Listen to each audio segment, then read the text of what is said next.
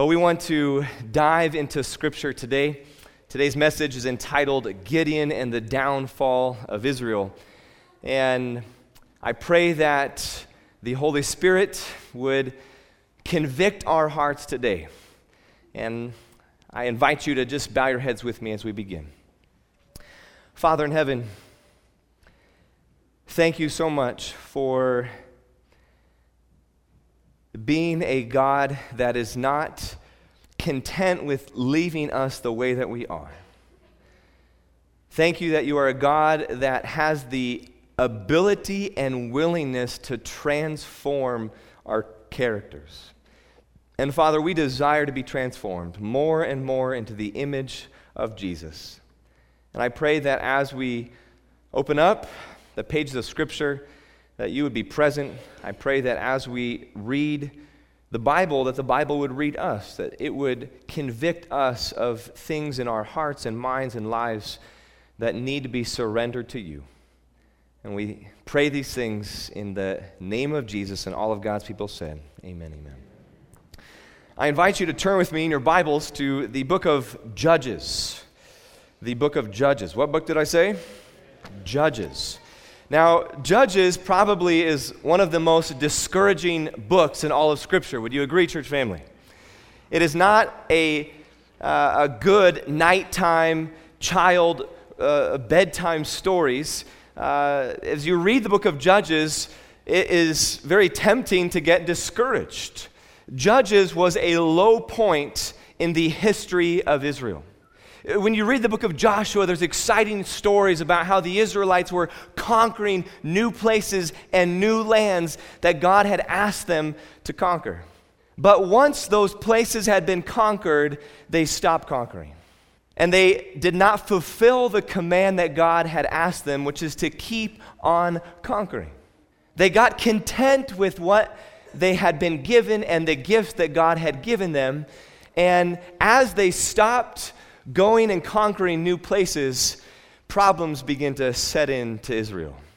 And isn't that a good lesson for us? When we become complacent as Christians, when we fall asleep as Seventh-day Adventists, and we come into a place of the Laodicean mindset and condition, we stop conquering new souls for Jesus, we become complacent and problems start happening in our lives as well.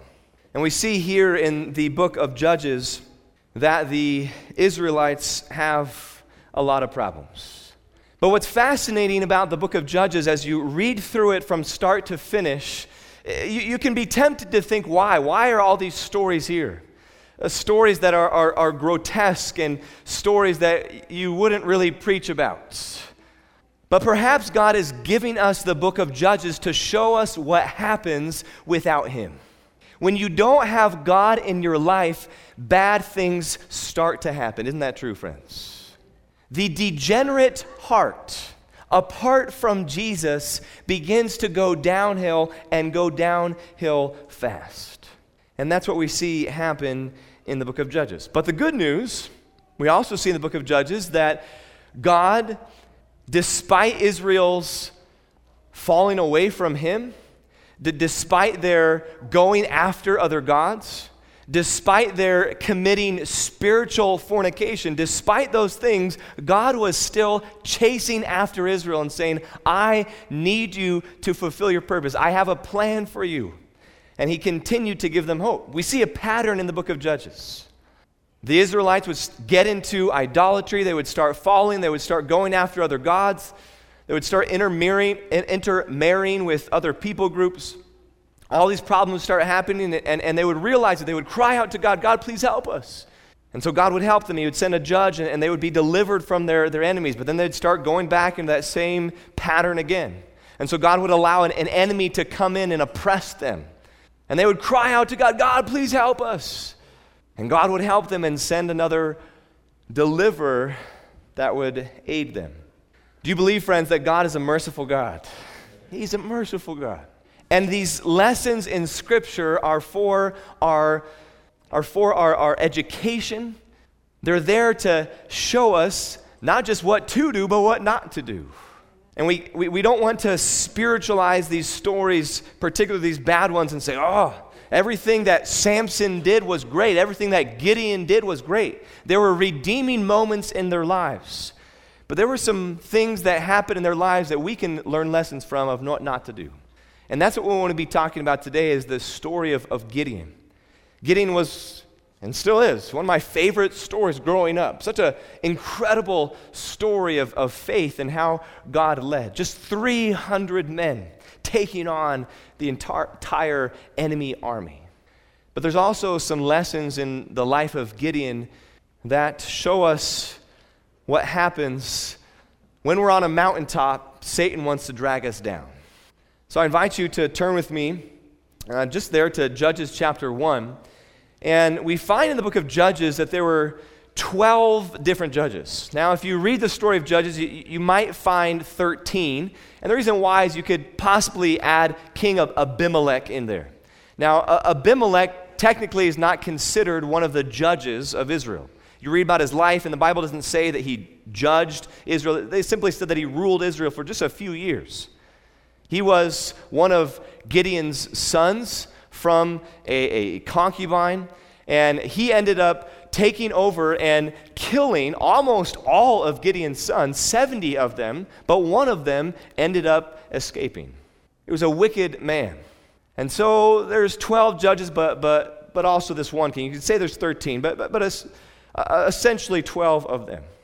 And what's fascinating is as you read the first half of these judges, Othniel and Ehud and Shamgar and Deborah, and then Gideon, the first part of these judges, at least the first few, they do good things. There's not quite as much, well, you know what, they really struggled. I mean, when you read about Shamgar and Ehud and Othniel, the Bible doesn't give us a lot of information about these judges. These first 4 judges, Deborah gives us some more information, but there's not a lot of negative information about them. But then the rest of the book, there's a lot of negative. Yes, there's some redeeming moments like with Samson, but a lot of these judges, unfortunately, even though God used them, there were some bad moments in their lives. As you read the story of Judges and read the book of Judges, you find this seemingly chiastic pattern. This is not original to myself, but as I was reading one day about Judges, I found it interesting that the Bible seems to highlight some of these judges and compare them with each other. I'm sure that many of us have heard that word, chiastic structure or a chiasm. For those that haven't, specifically in Hebrew poetry, there's a certain literary pattern that a lot of Hebrew authors followed. It often followed an A-B-B-A pattern. So they would say something in the beginning, and then something like an A and a B, and then they would say the same thing, but they would reverse the order. And let me show you a couple examples here. And we're going to find that there's this Hebrew chiastic structure in the book of Judges as well. And that simply in the story of the Genesis flood narrative, a lot of scholars, including the Adventist one, have seen a chiastic structure. So the story begins and ends with similar information about Noah and his sons. And then all of it corresponds down to the very middle section where God remembers Noah. And that's the highlight of the story. You see, in English thought and literature, often the end is the most exciting, right? We save the best for last, and there's this climax toward the end, and we're used to stories resolving in some way. And wow, that's great. I can't believe that happened. But it happens at the end. But often in Hebrew mindset, the best part was in the middle. It came up toward the middle, and then it decrescendoed after that. Let me show you. You can turn your Bibles quickly here to the book of Joel. You can keep your hand there in Judges, but Joel chapter 3. Joel chapter 3, and notice 17, and also through 21. We're not going to read the whole thing, but look there in verse 17, the first part. It says, "So you shall know that I am the Lord thy God." That's the first part of verse 17. God dwells in Zion. So you shall know that I'm the Lord your God, dwelling in Zion, my holy mountain. Then if you go over to 21b, notice the very last part of verse 21. Where does the Lord dwell? In Zion, right? Look there in 17b, so the second half of 17. It says, Jerusalem shall be, what's that word? In Joel 3:17, Jerusalem shall be holy, right? And they are preserved in a sense. And then if you look at verse 20, it talks about Jerusalem. Judah shall abide forever, and Jerusalem from generation to generation. just to, again, briefly show you, and kind of the middle section here of this chiasm is verse 18, talking about how it'll come to pass in that day that the mountains shall drip with new wine, the hills shall flow with milk, all the blessings that will happen when God is involved. When Jesus comes and sets up his kingdom, there's going to be all these blessings. So hopefully that briefly illustrates, and we could look at a lot of other passages in Scripture, and even the book of Revelation, we find this in the New Testament as well. A lot of Revelation scholars have seen a chiastic pattern in the Revelation, and the middle, chapters 11 through 14, showcase this great conflict between God and Satan, between the forces of good and evil, and that's kind of the highlight, the middle section, the crowning point of the book of Revelation. We also are going to find that it's very possible that the author of Judges wrote this book in a intentional chiastic structure to show us something. We're going to find that the judge Othniel and Samson have some similarities. We're going to find that Ehud and Jephthah had some similarities, that Deborah and the wicked king Abimelech had some similarities, but that the author of Judges intentionally chooses to make Gideon the middle point. And even in Gideon's life, there's something in the beginning and end of his life that are very different that I believe God wants to show us today. Let's go ahead and turn back to Judges. There we are. And let's look for a moment about Othniel and study his life, who he was. Judges chapter 1, and notice here in verse 12, Caleb said, this is Judges chapter 1, verse 12, Caleb said, whoever attacks Kirjath Sephar and takes it, to him I will give my daughter Achsah as wife. Verse 13, Othniel, the son of Kenaz, Caleb's younger brother. Othniel was Caleb's nephew, his younger brother's son, rose his hand, and he ended up having the courage to conquer this place that Caleb said, we need to conquer this. And so Caleb, as the father-in-law, kept his promise and ended up giving his daughter to Othniel. Do you see that there in Judges chapter 1? I think that it is important to note here, the Bible makes it very plain that there is value in choosing a spouse that believes what you believe. That's why Paul talks about not being unequally yoked. And I'm thankful here that Othniel recognized that and said, I'm not going to marry someone from a different nation. I'm not going to marry someone from a different land that's not an Israelite. I'm going to marry someone that believes in God, that's an Israelite. And so he takes Achsah, his wife. And we see later on in the story, and you actually can go ahead and turn there, chapter 3. Chapter 3, and notice this in verse 9, it says, when the children of Israel cried out to the Lord raised up a deliverer for the children of Israel, who delivered them, Othniel, the son of Kenaz, Caleb's younger brother. The Spirit of the Lord came upon him, and he judged Israel. He went out to war, and the Lord delivered him. And then notice verse 11. After Othniel's conquering of these oppressors of the Israelites, the Bible says in verse 11, the land had what? Rest for how long? 40 years. Praise God that after Othniel's leadership, that the Israelites had rest and didn't struggle as much as a whole as a nation with idolatry for 40 years. Everything rises and falls on leadership, friends. Isn't that true? And when God's people, when they are leading the way and they are standing true for truth and who God is, then people will follow that. The land had rest for 40 years. Remember in this chiastic structure that the Bible compares Othniel to Samson, and we see some interesting similarities. But we just looked at Othniel. He was given a wife named Achsah, and the influence of the wife was positive. If you read about Achsah in the book of Judges, you find that, some of you remember this story, she went up to Caleb, and she said, can I please have, this particular area? Can I have this field? Can I have this land? And Caleb granted that request. So she was wanting to conquer. She had courage and said, you know what, God's going to help us conquer.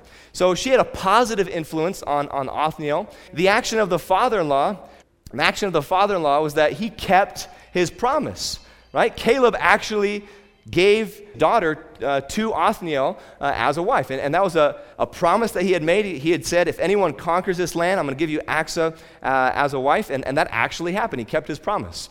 Othniel's relationship to God was good. He ruled Israel 40 years. They had rest. And overall, we don't see anything negative in Scripture. Well, when you compare that to the last judge, while Samson had some redeeming moments, did Samson marry an Israelite?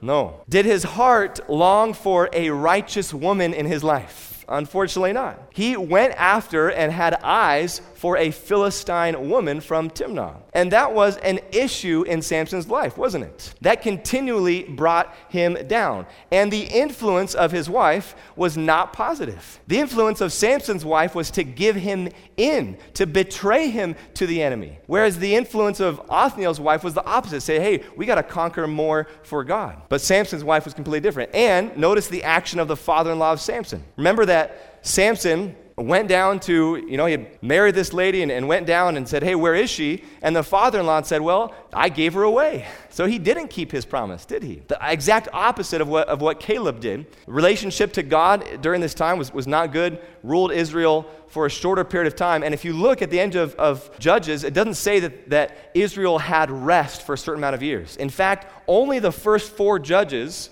does the Bible say that Israel had rest. The land had rest for a certain amount of time. After Gideon, it doesn't say that any longer. So it seems like Gideon is this deciding point with Israel's future. And after Gideon, Israel continued to go downhill. Ehud and Jephthah, different parts of the book of Judges, but they're paired together. There's a lot of similarities between their story. Again, we're not spending a lot of time looking at all these details, reading all these verses. Ehud had a positive impact, very much so, on the Israelites. He ended up going in, and this was, as a kid, one of my favorite stories. Here's this left-handed guy, and he came in and killed King Eglon, the king of Moab, snuck in there. The Moabites oppressed the Israelites for 18 years. Now, the fascinating thing about that is that Ammon, they oppressed Israel for 18 years. So you see a lot of similarities between these 2 judges. You find also that they both send the king a message. You find that the Jordan River, both involved in these stories. You can see, friends, that the author clearly is trying to pair these 2 together with the idea of when we get to Gideon, there's a message that he has for the reader. Obviously, there's some difference because Ehud, he ended up ruling Israel for how long? 80 years. Israel had rest for 80 years, the longest rest they had under a judge in the book of Judges. He brought unity to God's people. And friends, that's what we need in our church today, isn't it? We need people that bring us together, not under apostasy, not under error, but under truth. And I believe that God used Ehud in a positive way. And you can see all of the language surrounding him in just the short amount of verses that we have. It was positive. Whereas Jephthah, very different. He ends up allowing the enemy to cross the Jordan River, whereas Ehud doesn't allow the enemy to cross. He only rules Israel for a short amount of time and overall has a negative impact on Israel. The last 2 rulers that the book of Judges highlights is Deborah and Abimelech. Deborah was the only female judge in the book of Judges, but under her leadership, the Israelites are united. And again, as a little boy, fascinated by the story of Deborah and how she ended up destroying the oppressors by taking a tent peg and crushing the enemy's head. Something that's important to remember, friends, is that when we're reading these stories, God doesn't want us to always emulate everything that's in Scripture, right? So young people, don't try to destroy your friend with a tent peg.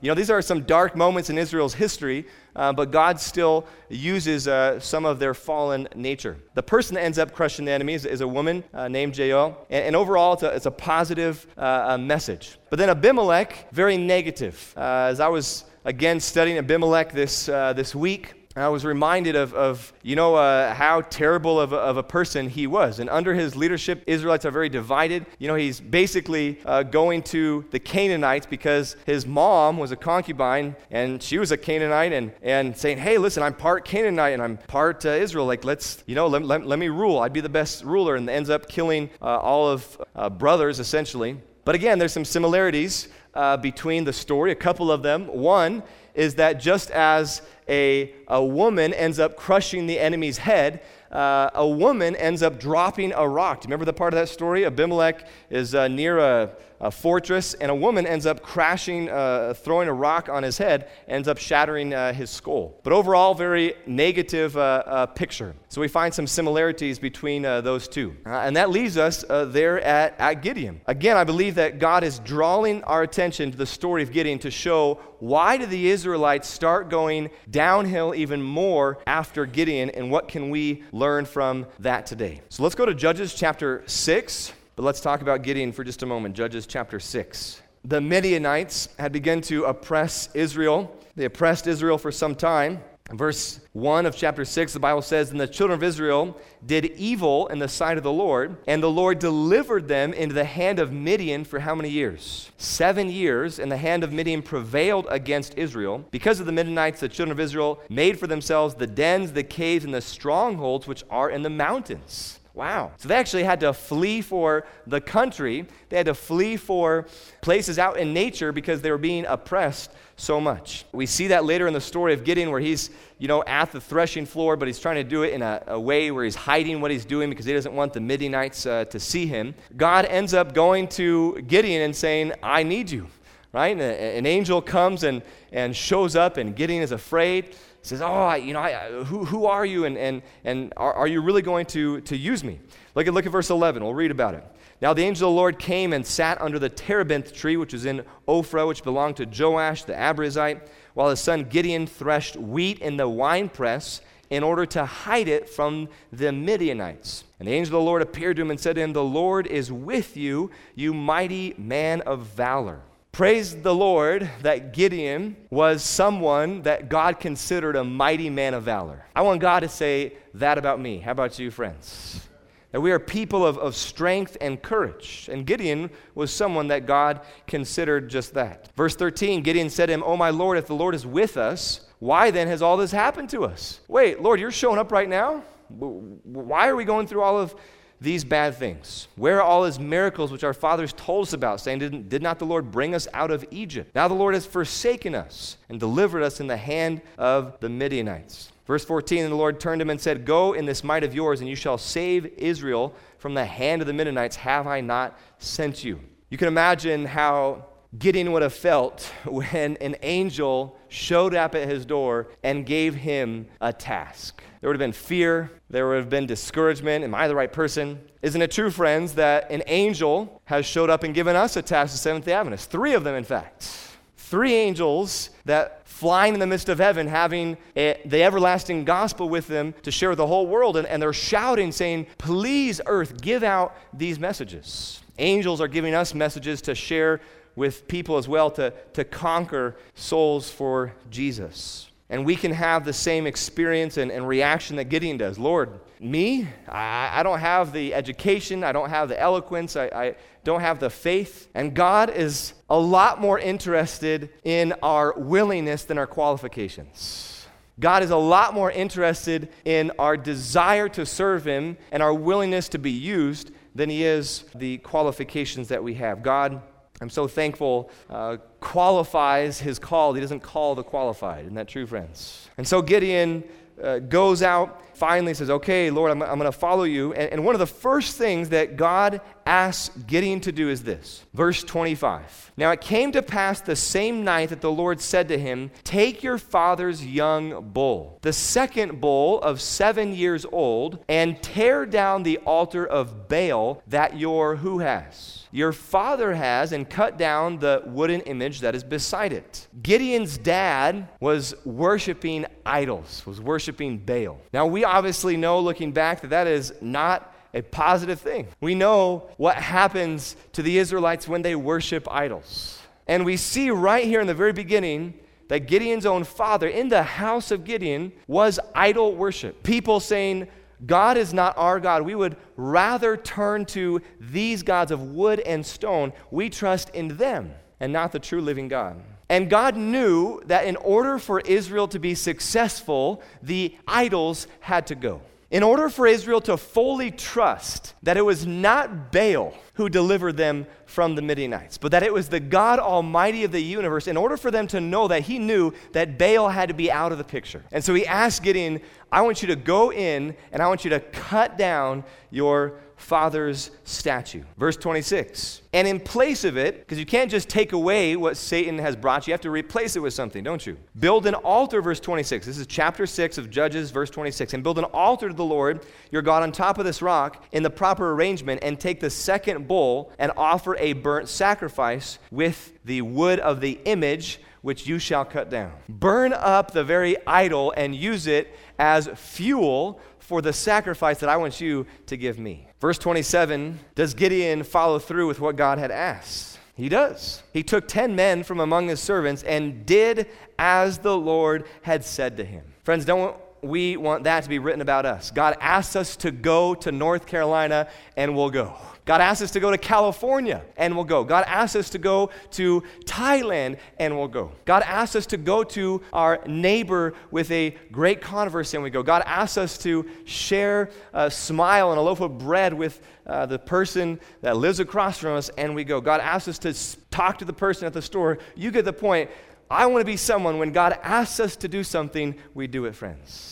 But notice verse 27, he feared his father's household and the men of the city too much to do it by day, so he did it by night. What's going to happen? Verse 28, when the men of the city arose early in the morning. So this is not just, notice this, the men of the city are noticing that something's awry, that something's different. This is not just an idol that just was part of Gideon's family. This was something that a lot of people came to and worshiped. There was the altar of Baal torn down, and the wooded image that was beside it was cut down. And the second bull was being offered on the altar which had been built. And they said to one another, who has done this thing? And when they inquired and asked, somebody spilled the beans. Gideon, the son of Joash, has done this thing. These men get real angry. Who does Gideon think that he is? Bring him to us, that he may die. They want to kill Gideon because he's cut down the wooden image. But thankfully, someone stands in the gap, and Joash said to all who stood against him, this is Gideon's dad, would you plead for Baal? Would you save him? Let the one who plead for him be put to death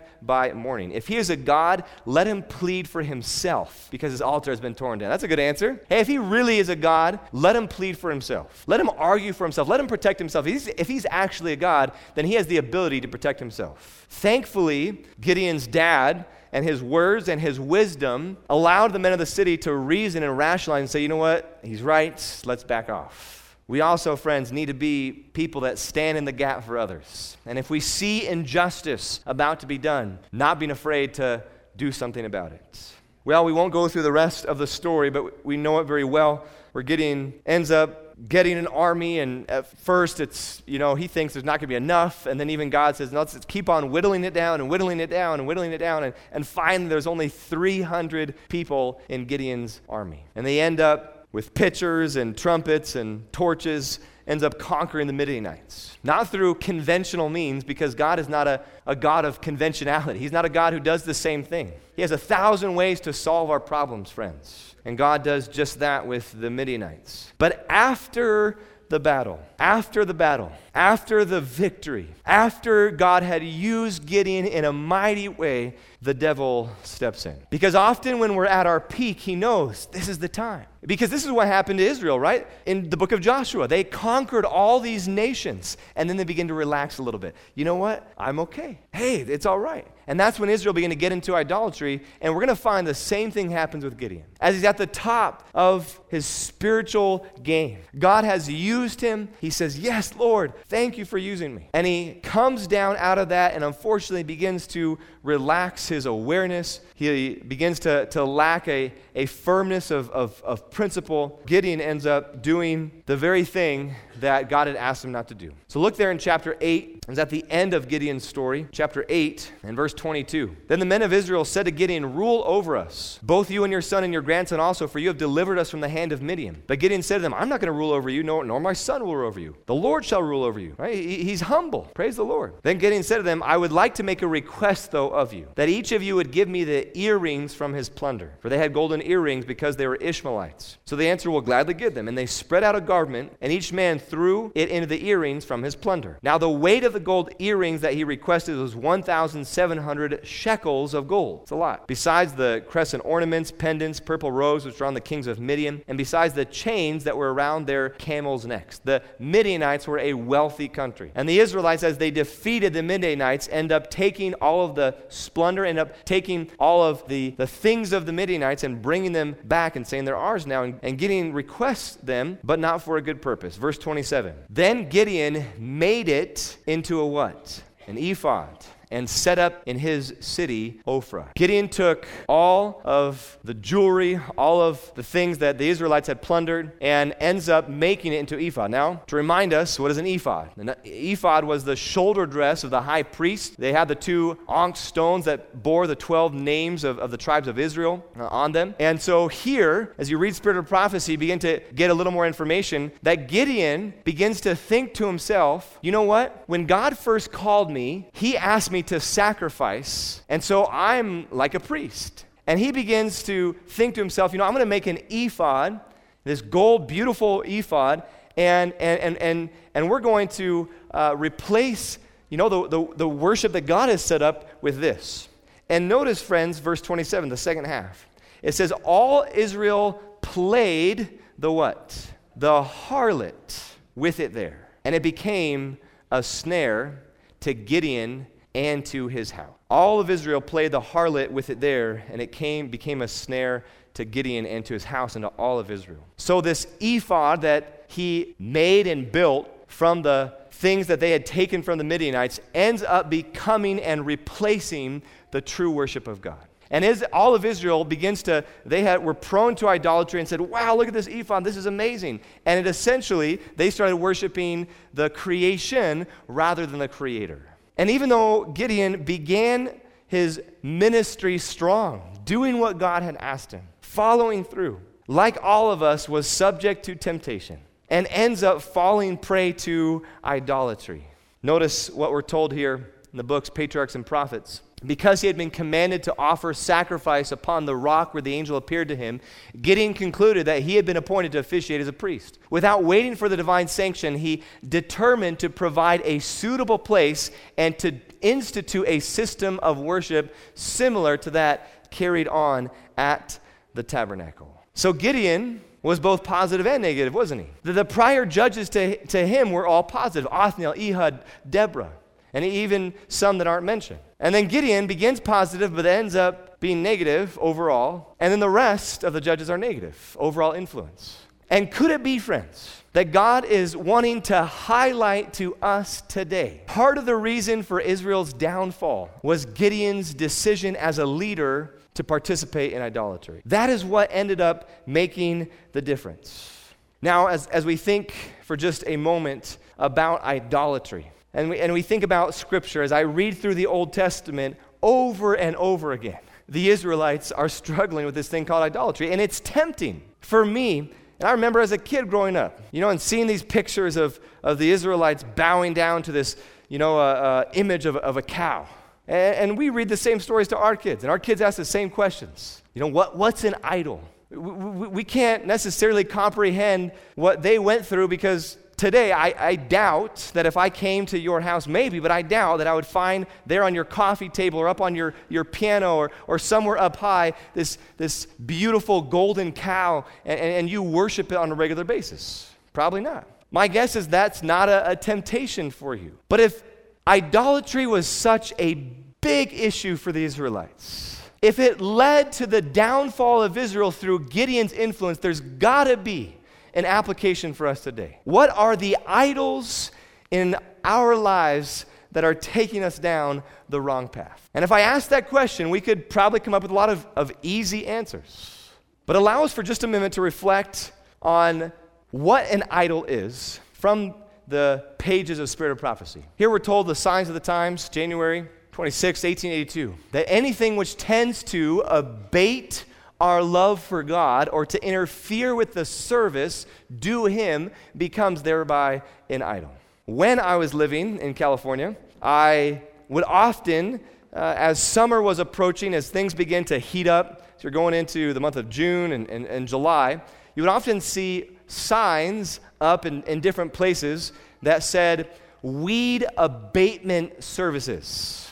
My California friends, have you seen those signs before? Weed abatement services. There would be people who would recognize that there'd be some rain in California, some winters more than other. This last winter, California got a lot of rain. But because of that rain, it would produce a lot of growth. There'd be a lot of green. There'd be a lot of grass. But then because of the heat, that grass would need to be done away with because there is the threat of fires in California. And so a lot of people that own tractors and things like that would say, hey, we'll mow your field, we'll abate your weeds, weed abatement. We don't use that word too often, but the word means to reduce. We want to take the high weeds and we want to abate them. We want to hold them back. We want to lessen them, diminish them, reduce them. And anything that abates our love for God, that reduces our love for Him or interferes with the service due Him, becomes an idol. Let's read another one. Anything that diverts the mind from God assumes the form of an idol. And she concludes, that's why there's so little power in the church today. Why are we in the Laodicean condition that we are in? Why are there not more baptisms and more soul winning that is happening? Why are there so many addictions and things that we're struggling with? Why is there so little power in the church today? Because of idolatry. Anything that diverts the mind from God. Let's read a couple more here. God has given us many things in this life upon which to bestow our affections. God has given us things which to bestow our affections. We should. Should we bestow our affections upon our family? Yes. Should we bestow our affections upon His church and the church family? Yes. But notice this, friends. Even that which God gives us can become an idol. Because when we carry to excess that which in itself is lawful, we become idolater. Anything that separates our affections from God and lessens our interest in spiritual things or eternal things is an idol. One more. God will not share a divided heart. If the world absorbs our attention, He cannot reign supreme. If this diminishes our devotion for God, it is idolatry in His eye. So notice all these words, friends, that we're told in the Spirit of Prophecy. Anything that abates, interferes with our love for God, diverts our attention from God to other things, separates us from God, lessens or diminishes. And those words really struck me because there's a lot of things that are good things. Praise God. Can the iPad be used as a tool for God? Yes. You'll see myself or Pastor Wright or others using it up here, having our sermon notes. They're a good thing. Our smartphones can be a gift. They can translate things to share the gospel with other people. They can be used to send encouraging messages to other people. There's a lot of good things. But the very thing that maybe God has given us can also lessen our love for God. I remember when I was a student at Southern Adventist University. Being there on campus, I had just gotten, a cell phone, but it certainly wasn't a smartphone, as those were not popular or very much around. I remember carrying with me a pocket Bible. And I would carry around this pocket Bible, and I'd be waiting in line there to eat at Southern's cafeteria, and I'd pull out my pocket Bible and read a little bit. And then I would be waiting for something else, and I would pull out my pocket Bible. I'd be walking to class, pull out my pocket Bible. And even though our phones have the capacity to do that very thing, isn't it true, friends, if we're honest with ourselves, that those very devices can lessen our desire to be with God and study Scripture? Because how many times, if I'm honest, how many times have I opened up that phone and said, you know what, yeah, I'll read Scripture, but let me check my email, let me check my text messages. Those little red dots with the numbers, they're my enemy. Oh, that's a notification. Let me check that. So many things, friends, that can lessen or diminish our love for God. Church can become an idol, friends. Maybe it isn't for you. But I have known people in times where you get so sucked into everything that's happening and you want people's approval rather than God's approval. I just need to do this. They've asked me to do it even though I don't have any time. They've asked me. Pastor Jeff just called me and said, can you do this, please? It could be a lot of things, friends. But my question for you is, what is lessening and diminishing your love for God? For a lot of us, it's appetite. It's food. Can diminish our love for God as we begin to follow our stomachs rather than the Holy Spirit.